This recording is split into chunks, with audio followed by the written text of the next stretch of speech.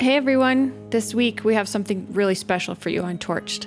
We have an episode of the sports documentary podcast, American Prodigies. Each week, American Prodigies will tell gymnast stories, unraveling what it means to be a black girl navigating overwhelmingly white spaces, demanding, exacting, sometimes toxic spaces. Their stories consider the burden of visibility, the weight of expectation, the anguish of injury, and the joy of winning. For the first time, black girl gymnasts, who are now black women, openly reflect on the mental and physical cost of growing up in a sport made of prodigies. With interviews from gymnasts, coaches, judges, and experts, and sonically rich journeys into the past, American Prodigies will give longtime gymnastics fans new insights and grab the attention of those who normally only tune in every 4 years. The season covers the life and careers of legendary gymnasts like Dominique Dawes, Gabby Douglas, Jordan Childs, and Simone Biles. Keep listening now for an episode of American Prodigies, and hear new episodes every Monday. You can find the link in the episode description. Thanks. I think you guys will really enjoy this. Before we start, a quick content note. This episode contains accounts of physical, emotional, and sexual abuse, eating disorders, racism, and death. You'll also hear some swearing. Previously on American Prodigies. I was like, oh my God, this girl's about to win nationals. It showcased to the entire country that a little black girl from Gary, Indiana could be the best gymnast in the country. My mother sure to get in the car and drive 4.5 hours just to witness Diane win. She was one of a kind and opened the door for so many young brown-skinned girls. Life is too short to be bitter and live in the world of what might have happened if I was on the 1984 Olympic team. She always felt, maybe America wasn't ready for a black gymnast to be on a Wheaties box.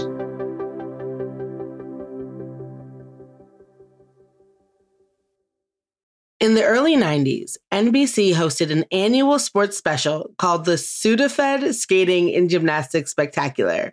Why they would name it after something that puts you to sleep, not a question I could answer.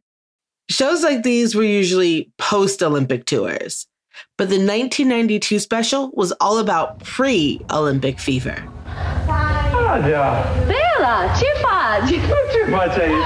That means hello. In this part of the special, Nadia Comaneci visits her former coach, Bella Caroli, at his gym outside of Houston, Texas.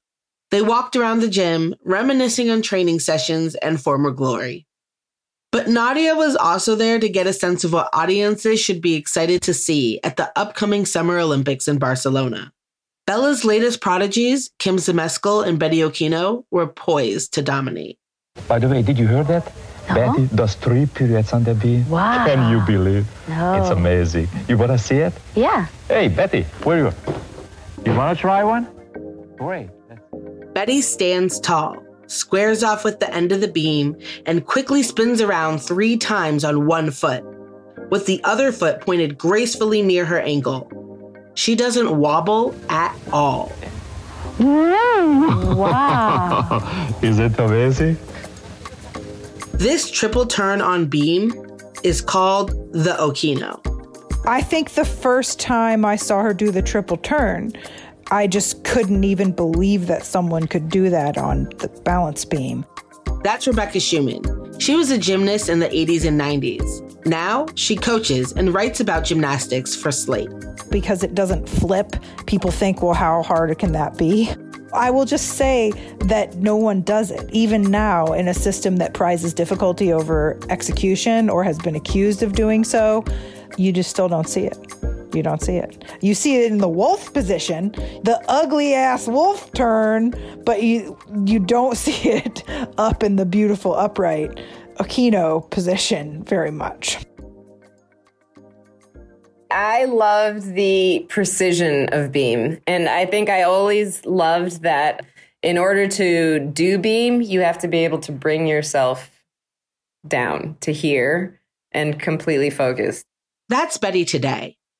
When you watch that clip from 92, she looks completely focused. It's as if her hero Nadia isn't just standing off camera. I came into the sport through the book of Nadia. My mom read me that story over and over and over from like the age of 5. I mean, Nadia, she's standing right there. And Betty is still cool as a cucumber.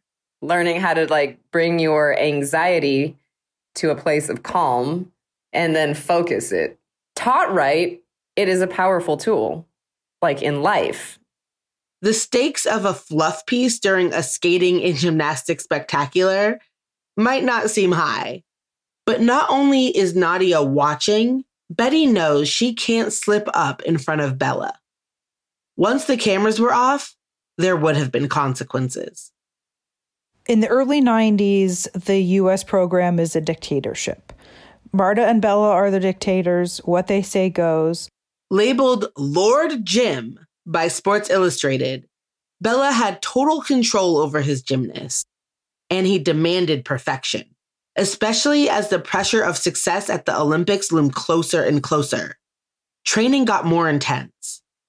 I mean, I heard you tell a story once that, like, really stuck to me. And you were talking about how, like, the night before the U.S.-Romanian dual meet in Houston, you were hitting everything. Mm-hmm. And you were, like, living your best life. I was. That was so good. Betty finished her assignments early that practice, before the rest of her teammates, who had been falling all over the place and putting Bella in a terrible mood. He lashed out at Betty. Instead of rewarding her effort with rest, he told her to go train a new beam dismount, something she wouldn't even need to do in the upcoming competition.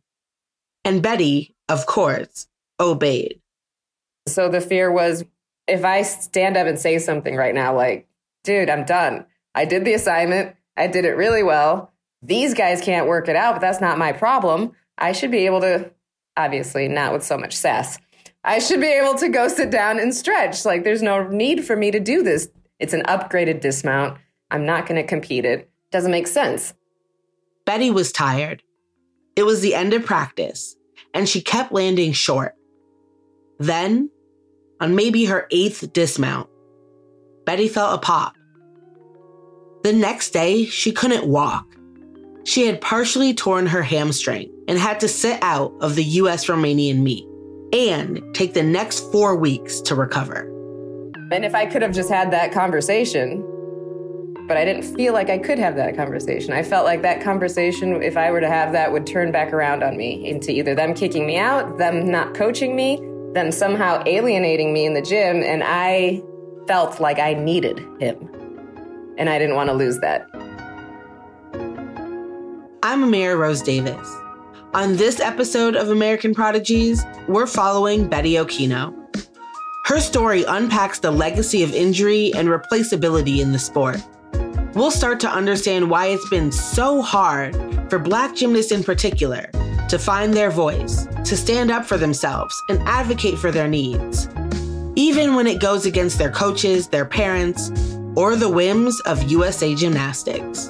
Anything slightly askew, any little bit of like perceived talking back is going to be misjudged because of the color of the skin. Right, because it's not just that you're a sassy gymnast, you're a Black girl, exactly. You're ungrateful. Exactly. You're all whatever stereotypes they have already laid on you.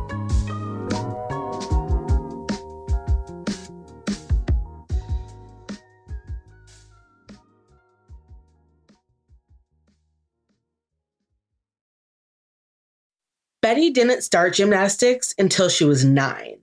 Pretty late by Prodigy standards. Like a lot of girls, it wasn't until Mary Lou Retton got perfect 10s and won gold in LA in 1984 that Betty really formulated her dream. Then after I watched the Olympics, I was like, that's so cool. I want to do that. I want to be on that stage. Betty put in the work. She became an elite gymnast at age 13. In 1990, it was time to follow in Mary Lou's footsteps. And Diane Durham's too, though Betty didn't know it then. She left home to train with Bella Caroli. Were you excited? Were you nervous? Were you a little of both? Where was your head at? All I knew is this man made Nadia an Olympic champion, Mary Lou an Olympic champion, like all the athletes I look up to today. So this is where I'm supposed to be. Now, I keep thinking about your mom. Yeah. Because I'm thinking about like what it feels like to go from reading your daughter a book about Nadia and then all of a sudden shipping her off to train with the person that trained Nadia. Right. Was she just like over the moon? She did not want me to go. I begged.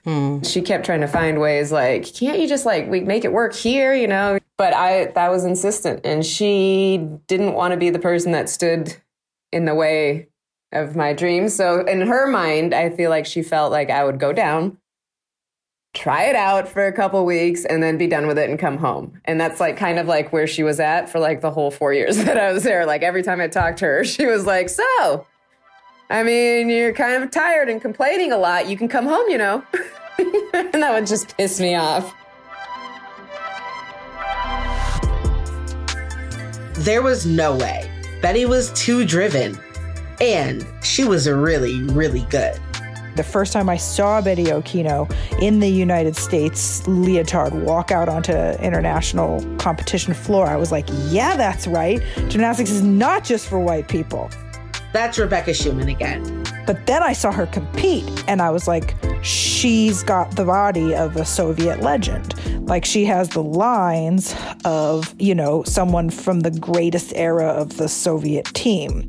Okay, weird compliment, yes. But in 80s and 90s gymnastics speak, it's a huge one. Back then, international judges heavily favored what Rebecca refers to as the Soviet-style body. They had to look like ballerinas. They had to be thin, and their legs also had to have like beautiful musculature and just be perfectly straight every single second that they were in the air. Like Diane Durham, Betty Okino had a strong dance background. But flawless gymnastics is especially hard if you're over 5 feet tall like Betty was. There was just more of her to see. More chances for the judges to spot form breaks and take points off. And so for Betty Okino to, first of all, be Black and walking out there with the U.S. uniform on, and second of all, be like, I can Soviet Union my body better than these Soviet Union girls can. In 1992, Betty Okino was more graceful than half of the former Soviet team. And American gymnasts, the American program has always been more of a power gymnast program, largely because of the incredible feats of Diane Durham and Mary Lou Retton. Sort of Karolyi's earliest two proteges were both power gymnasts. But did you ever like look around and say, oh, I look different than, you know, my peers, you know, that are also tumbling beside me? Yeah, all the time. And then people pointed it out to me, the fact that I was skinny, I was tall, I was brown, I was old. I mean, gymnastics old to like all the other people that were doing it. By 13, they were veterans. They'd been doing it since they were 5. You know, at 13, I only had like a few years under my belt of doing gymnastics. So, and it was never like direct. It was always me overhearing conversations. You know, well, she started too late, but you know, she could have been good. It was always that. Betty overheard a lot of conversations. She got famous for it, even as a kid. In interviews with NBC during the 1991 McDonald's American Cup, she and Bella told this story. When I first came to the gym, they didn't know that I could speak Romanian, and when they didn't want us to hear something, they'd speak Romanian. And, you know, after a while, I figured that, oh, wait a second. Even before I start to step into the scene, they're already following some indications. What was the matter? So, golly, these kids really read my mind, read my thoughts. What's going on? What's going on was Betty was eavesdropping on Bella and Marta's conversations in Romanian and translating and reporting back to the other girls. My question has always been, why was it assumed that you didn't? Your mom. Why do you think? I know why, but I want to know. Exactly. You know? This is why it was assumed, because I do not look like I would speak Romanian, just like Kobe does not look like he could speak German, Italian, French. But I'm also interested in, because so when you go down to the ranch, it sounds like there's also very little communication between like the Carolis and your parents. Because my thing would have been like, at some point before my child went somewhere, I would talk to them. And I feel like if I was a Romanian mother sending my child like that, I would have like... You would have had that conversation? Yeah, I would have been like, oh, we're Romanian. So the first time she went with me, and she did speak with them, and they knew that she was Romanian, but I think they assumed, again, because my father's Black and Ugandan, and because I don't look Romanian, I am also brown, Ugandan, and Romanian, that they just assumed that my mom only spoke, but I never would have learned the language. Whatever. All the melanin blocks out the other languages. I know. Yeah, exactly. And you can't absorb. You can't get it. So Betty had great lines, but she didn't fit the mold of an American gymnast. She understood Romanian, but she wasn't European enough for the Carolis because she was Black. Like many mixed kids, she belonged everywhere and nowhere at the same time. But the culture of elite gymnastics required fitting in, and Betty tried. I was frustrated with my hair texture. With your curls? Mm-hmm. Well, because, Houston, do you live in Texas? I do. It's humid as hell. Okay. So you know what this turns into. Yes. In that, and especially combine like a bunch of sweat and then like chalk dust. It was like a Brillo was what my hair was like. And there wasn't anything I could do about it. So I would just pull it back, or I started wearing like the braid. It was frustrating because all my teammates, it was during that time, everyone was doing like the one like bang flat all bang curled curl. Yeah. And my hair didn't do that. Did you try once? Of course. I tried lots of times. I tried everything that they did. Just so I could make like my ponytail look like theirs did, and it didn't. So it was just one of those things that you deal with, right? The desire to fit in wasn't just internal. Betty got constant messaging from her coaches. Elite gymnastics isn't a place to be different. You do the bangs, you don't add personality to your floor routines. You do the choreography you're told to do, to the music that Marta Caroli pulled from her closet of cassette tapes. She would always like, here are 3 choices you can choose from. I really like this one. Okay. As robotic as it can feel, you try to fit in because you're replaceable. At the Carolis gym in the early 90s, there were dozens of girls vying for a chance to be a member of the Six Pack, the elite gymnast that the Carolis paid attention to. And if you didn't do as you were told, someone else could take your place. The icon for success was Bella Caroli, who was this awful, narcissistic, you could almost call him a sociopath just because he had no conscience at all about what he would put those girls through. That's Joan Ryan, author of Little Girls in Pretty Boxes, an oral history of the cultures of women's figure skating and gymnastics in the 80s and early 90s. Joan wrote about how Bella always had a shining star on his team, but his approval was conditional. He'd try to motivate the others by pitting them against each other, making them angry, making them want to be the star. He'd give them horrible nicknames, usually something to do with their weight. Betty, with her long arms and legs, was a pregnant spider. It was like a cult. He did produce some champions.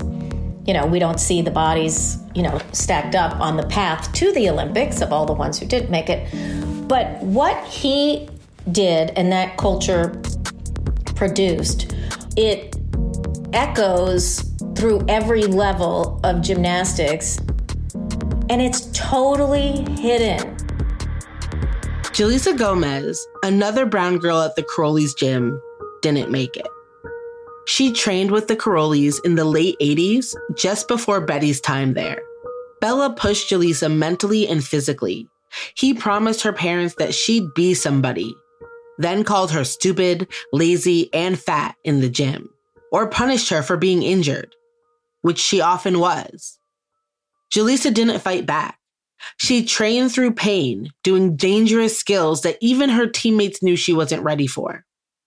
But she didn't complain. See, Julissa's parents were the children of migrant farm workers.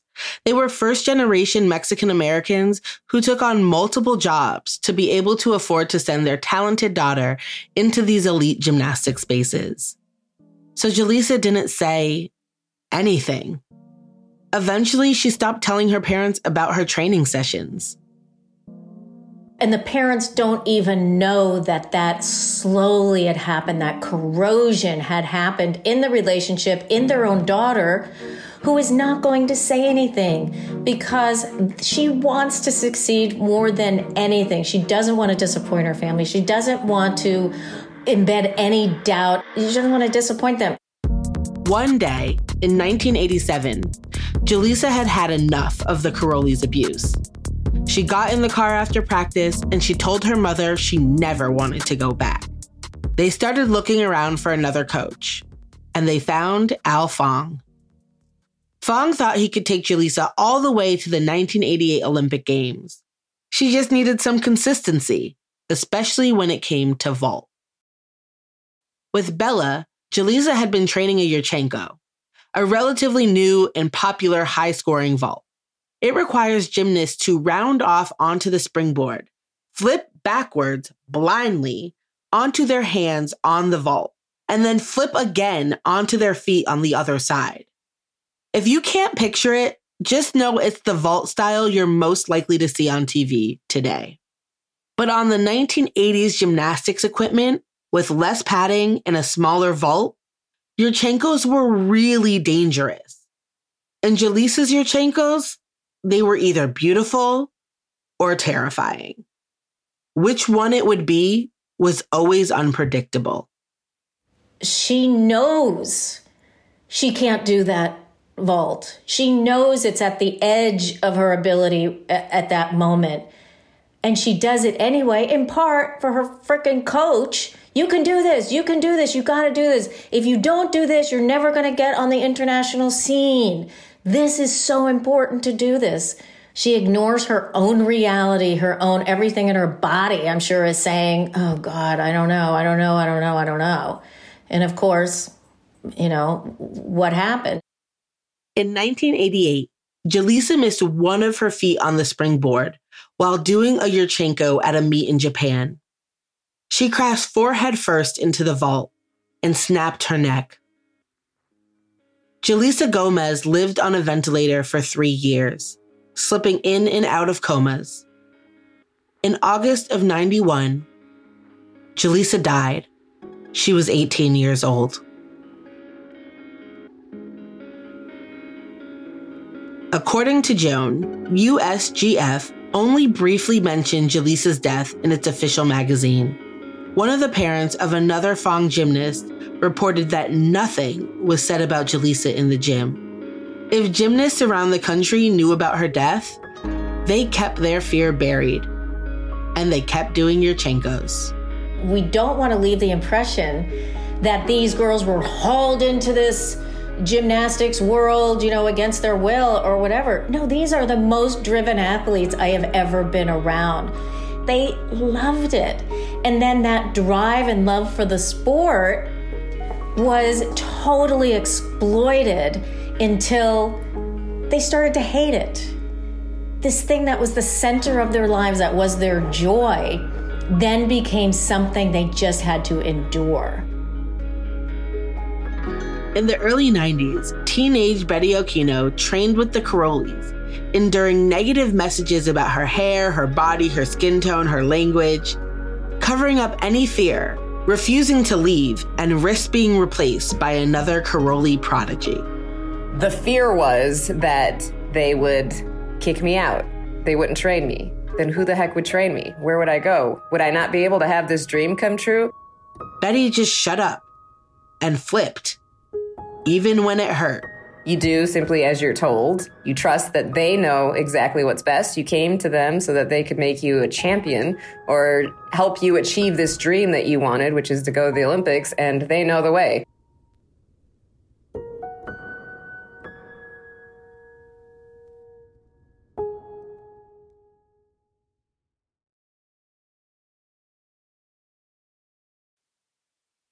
I remember I did 20 or 30 routines a day, but Bella told us always to say that we train only 3 hours.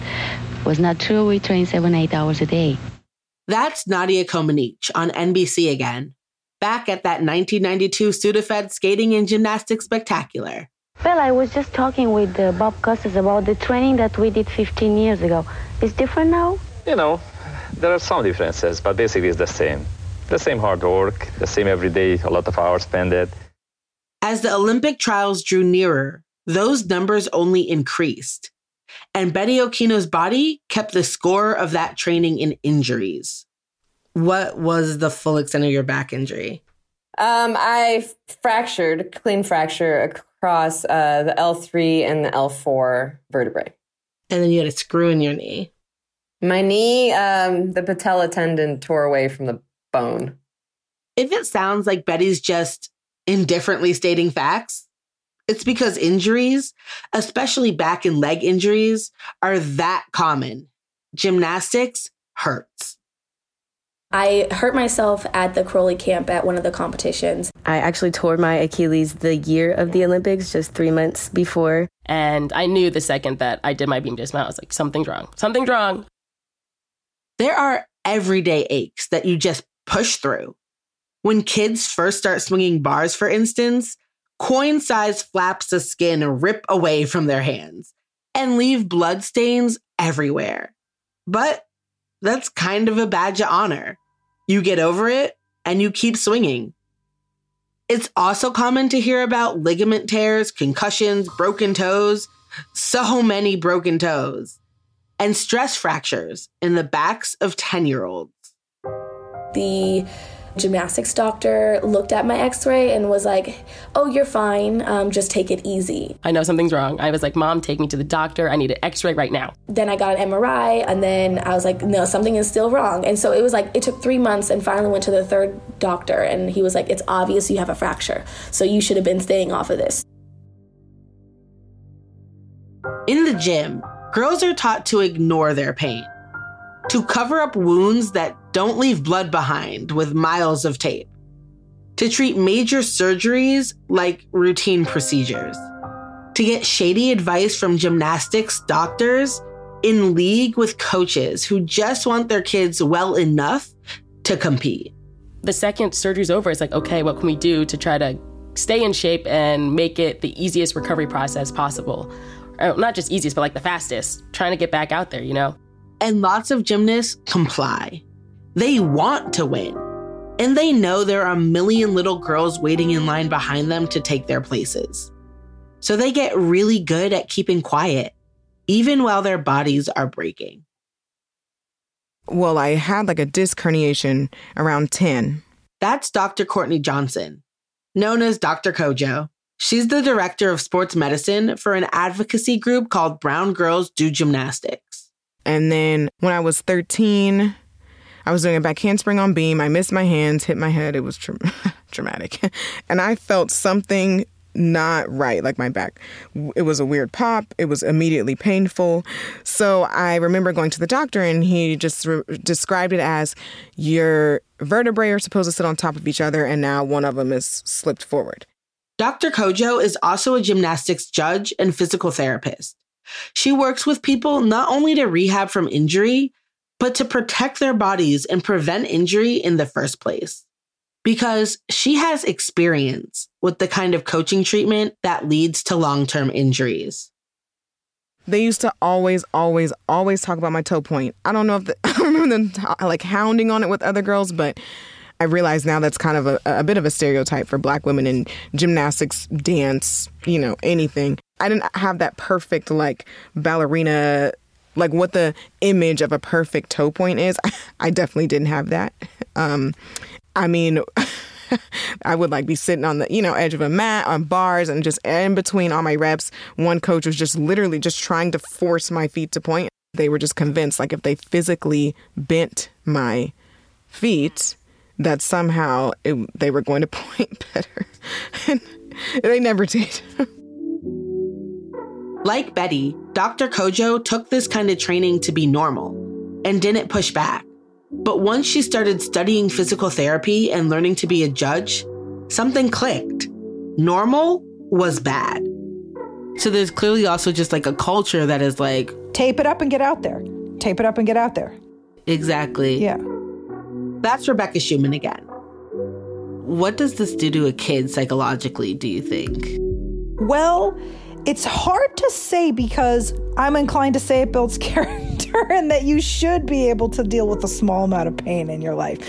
But my old coach would say, if it hurts, don't do it. But it had this undertone of like, you're a weakling and just don't complain about it. I mean, Suni Lee just won the Olympics. She trained for her final 2 years before the Olympics, essentially on a broken foot. She was in just constant and acute pain all the time and was like, I'm just going to do it. It hurts, but no, it doesn't.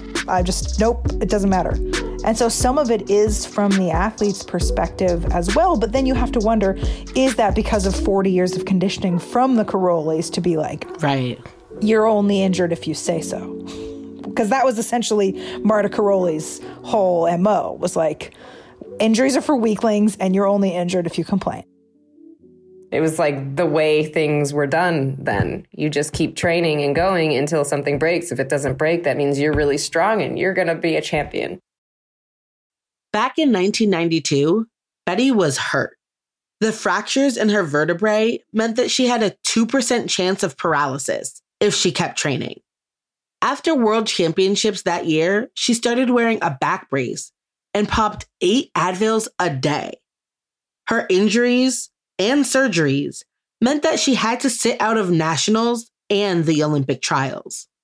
Bella started to ignore her, to focus on his other gymnasts. He told NBC he didn't think Betty was rising to the occasion. Always been some nagging things. Sometimes I could consider even childish things, which never been giving me the full justification. She is not up to the working performances and the working rhythm. Even though some people may think that I am not really injured, there's nothing I can do to change that the way they think. The only thing I can do is prove everybody wrong who says that I can't do it. Okay, let's pause right here because I really want to break this down. Here we have Bella Karolyi insinuating that Betty Okino was being childish, not working up to her full ability, that she might even be faking an injury. Betty, in response, is assuring people that she's really hurt, but still very much dedicated to going to the Olympics. And this is where I want to remind everybody that Betty was giving this interview as a 16-year-old who has a 3-inch screw literally holding her knee together and a 2% chance of fucking paralysis. Far from childish. Barcelona is still a very true reality to me. As long as I can still walk, I'm going to try to make it there. At the time, Betty said her injuries were stress-related. Standard gymnastics over conditioning. But of course, there was more layered on top of that. Food was restricted. And anytime we were away with them, Bella in particularly, we didn't eat. We didn't eat enough for what we were training. So when you work out food restricted, you get clumsy. So that's another great thing about this whole system that makes you be hungry all the time. So you're hungry, that makes you angry, it makes you faint, it makes you clumsy. So not only were Karolyi's girls always very thin and small, they were also always hurt.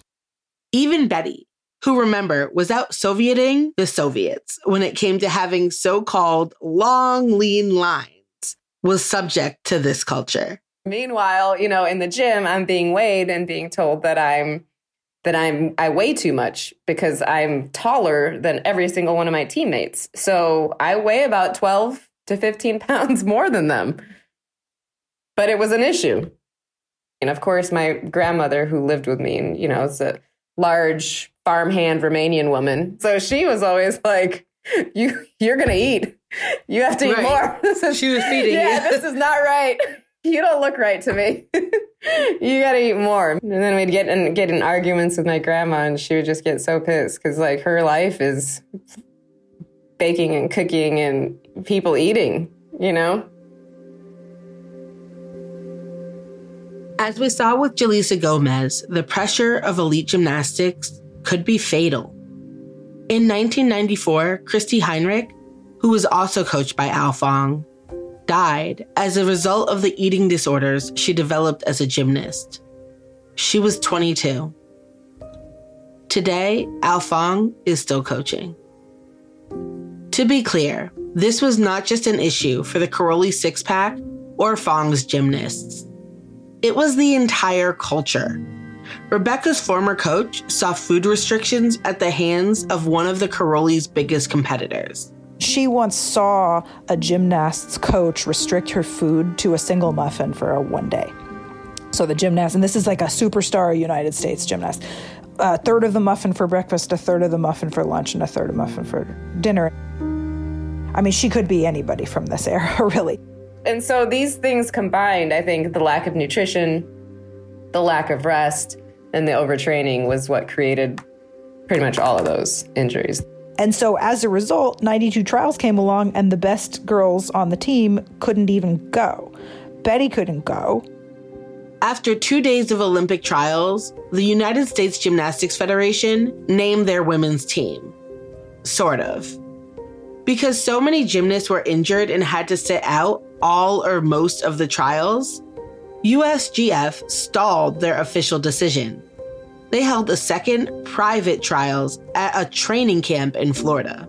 And girls who had been announced as part of the Olympic team at the official trials were now bumped. But Betty was in. They got together and they were like, listen, we have to get her into the Olympics somehow. We can't. This is our first chance of ever winning a medal at a contested Olympics. And without Betty Aquino's beautiful international look, we can't do it. We have, 2 tiny ones, 3 powerful people, and we need her. It's wild to me because it's like, I just keep thinking of Diane being left off the team, 2 cycles before. Yeah. And I feel like I just wish somebody who's there was like, duh, like this has to happen in the same way that, happened for Betty. That would have changed the trajectory of gymnastics in an unbelievable way. She would have won, and the face of like America finally on the world gymnastics stage would have been a Black woman. Between the convoluted selection process, the pain and the struggle with injury, and trying to fight to prove her worth to her own coaches, Betty says the 1992 Olympics were bittersweet. It was enthusiastic to realize a dream come true and to be there. There was, so much struggle on the way there. And it was kind of like, oh, yay, we finally made it here. But then at the same time, there was so much pressure and stress. Even at the Olympics, surrounded by great smells and foods in new countries, Betty and her teammates were malnourished. They monitored everything we ate. So that became the theme for me almost through that whole Olympics, finding and getting food. So Carrie, myself, and Kim shared a dorm room. And then, there was 2 others in another room and 2 others in another room. And we all had the same apartment. There was a sliding door that kind of slid across the window and then slid back. So then you could tuck things behind the door. And as long as nobody moved the slider, then you were good. Did you guys ever get caught? Yes. Betty helped the U.S. take home a bronze medal in the team all-around. It was the first time the American women's gymnastics team had been on a medal stand at an uncontested Olympics, meaning that the dominant Soviet team was actually there. I didn't feel like I earned my place of value on that team until I made all-around finals. Then I knew that mine was the second highest score on our whole team, so that every single one of my scores counted to that team medal. And that's when I was like, okay, I belong here. And we go to Aquino for the United States on the bars. 9.887, justifying Bella Karolyi's decision that she should be in the team in spite of missing the trials and the U.S. Championship. As they always do, NBC pulled together some fluff pieces to air in between Olympic events. For the last few cycles, and even during the non-Olympic gymnastics coverage, they'd focused their attention on Bella and the lovable tyrant with a big personality image that he'd been cultivating. During a fluff piece in '92, though, one commentator paused to reflect, saying, "Many wonder what really goes on behind closed doors at Karolyi's gym. Do his rigorous training methods border on abuse?" There wasn't much follow-up. And for decades, Betty's own answer was no. Like the Karolyi's former gymnast Nadia Comaneci and Mary Lou Retton, Betty publicly denied that their coaching was abusive. She went on the record in interviews and books, even on Oprah, claiming that the Karolyi's training was tough but fair. I had justified that type of training as simply cruel, but not necessarily abusive. And I justified that for a long time. That's Betty on her YouTube channel in June of 2020. She had just watched Athlete A, a documentary that follows reporters from the Indianapolis Star as they broke the Larry Nassar sexual abuse story. Betty wasn't part of the documentary or the Nassar case, but seeing young gymnasts speak out about their experiences caused her to question her own past. And it was only recently, in the last year, as I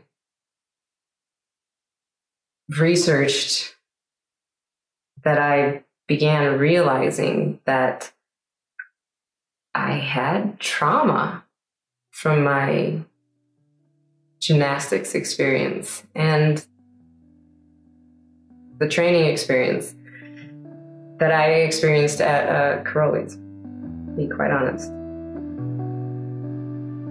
When enough of that happens day in, day out for years, you start doubting your own truth. You start doubting what you're actually experiencing. You're saying, okay, I guess I'm not hurt. Okay, I guess I am fat. That's Joan Ryan again. And can you imagine just being totally stripped of your own reality? That everything is about just what your parents are telling you, your coach is telling you. You no longer have any agency over your own body or even over your own thoughts. I mean, and how do you get over that? How do you go into the rest of your life just never really trusting yourself? And it's interesting with acute traumas how until we're ready to, I guess, process them and see them for what they are, they can remain hidden to us. That's our body's denial system, defense system, a sense, our protection that allows us to still function until we can actually deal. And once I started understanding what impact words and those actions, like weighing someone for a young woman, have on the development of one's brain and one's idea of self and how they look at themselves, it allowed me to sort of unlock that door inside of myself and step in and realize there was this hurt young woman curled up in the corner there that had been affected by that experience. It's also something that seeps in right at a really formative phase, right? Teenage girls who aren't in a highly competitive elite environment like gymnastics are already having body issues. They're already having ideas about food. And then to have the adults around you constantly be picking on that, it buries deep. And it's not easy to revisit that. No, it's uncomfortable. That's the best way to put it. It's deeply, deeply uncomfortable, and it takes work. I'm wondering if Coming from your family and your background and your parents, it's one of the things that also made it harder to process later now when you're going through your journey, because then it actually required not just the unpacking of your experiences at the ranch, but actually your childhood. And that feels very fraught. Absolutely. My parents are amazing and wonderful people. Yet, the fact is, they both grew up in very different worlds. As a child, you don't speak out. You don't ever challenge authority. You know, adults are adults and you never challenge them. It's yes, ma'am, yes, sir. And they always know better, essentially, sort of a world. And there wasn't exactly like a freedom and an openness to talk, to communicate, and especially to an adult. So move into the world of, you know, Bella and Marta and that training scenario. Very similar. I think that's why for so many years after I retired from the sport, I would defend the Karolis. Because at the same time, I was defending my upbringing. I was defending my parents. I was defending, you know, like everything that I knew, and that was what I perceived to be good and right and true. You know, and my parents defended them also. So partially felt like if I, you know, anything else would be an attack against my family, my history. After the 92 Olympics, Betty left gymnastics completely. She didn't watch the next Olympics.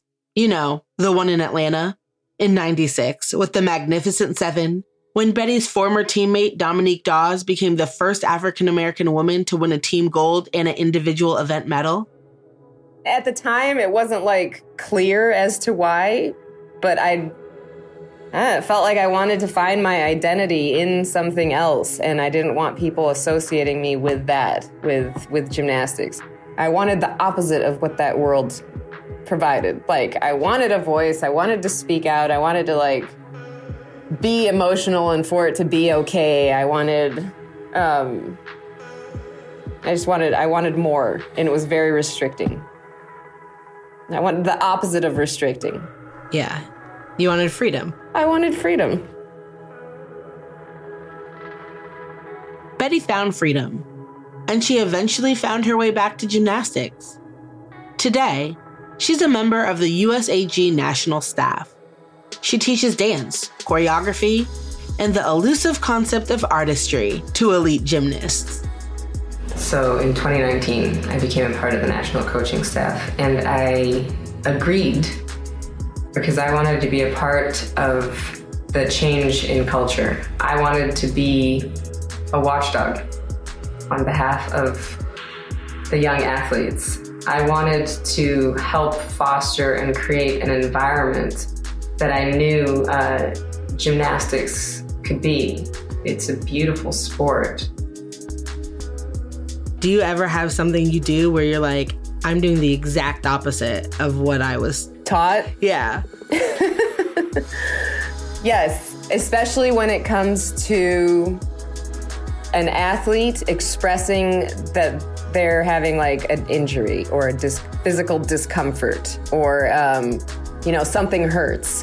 When it comes to that, I notice like that the inner reaction of what I was trained like and how I was trained, and my current and new understanding of listen, accept, observe, and then guide. That's where I notice like the biggest like difference between how I was trained and how I now coach.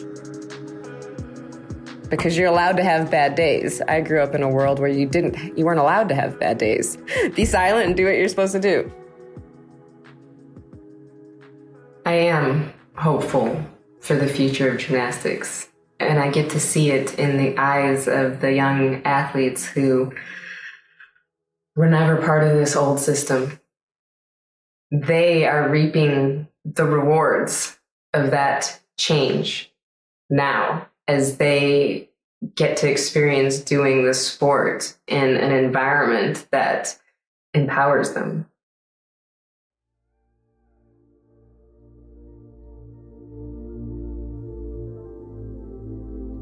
This episode of American Prodigies was reported and hosted by me, Amira Rose Davis. Story editing and production by Jessica Luther. If you want to hear more of my interviews with gymnasts, subscribe to Blue Wire's Apple Podcast subscription channel. Along with ad-free episodes, you can listen to my full interview with Dr. Courtney Johnson. Search Blue Wire in Apple Podcasts for access to all the extended interviews. It's free for the first 7 days. Subscribe today. Jessica Bodiford and Kelly Hardcastle-Jones are our senior producers. Sound design, mix, and mastering by Camille Stennis. Isabel Jocelyn, Kayla Stokes, and Jordan Liggins provided production assistance.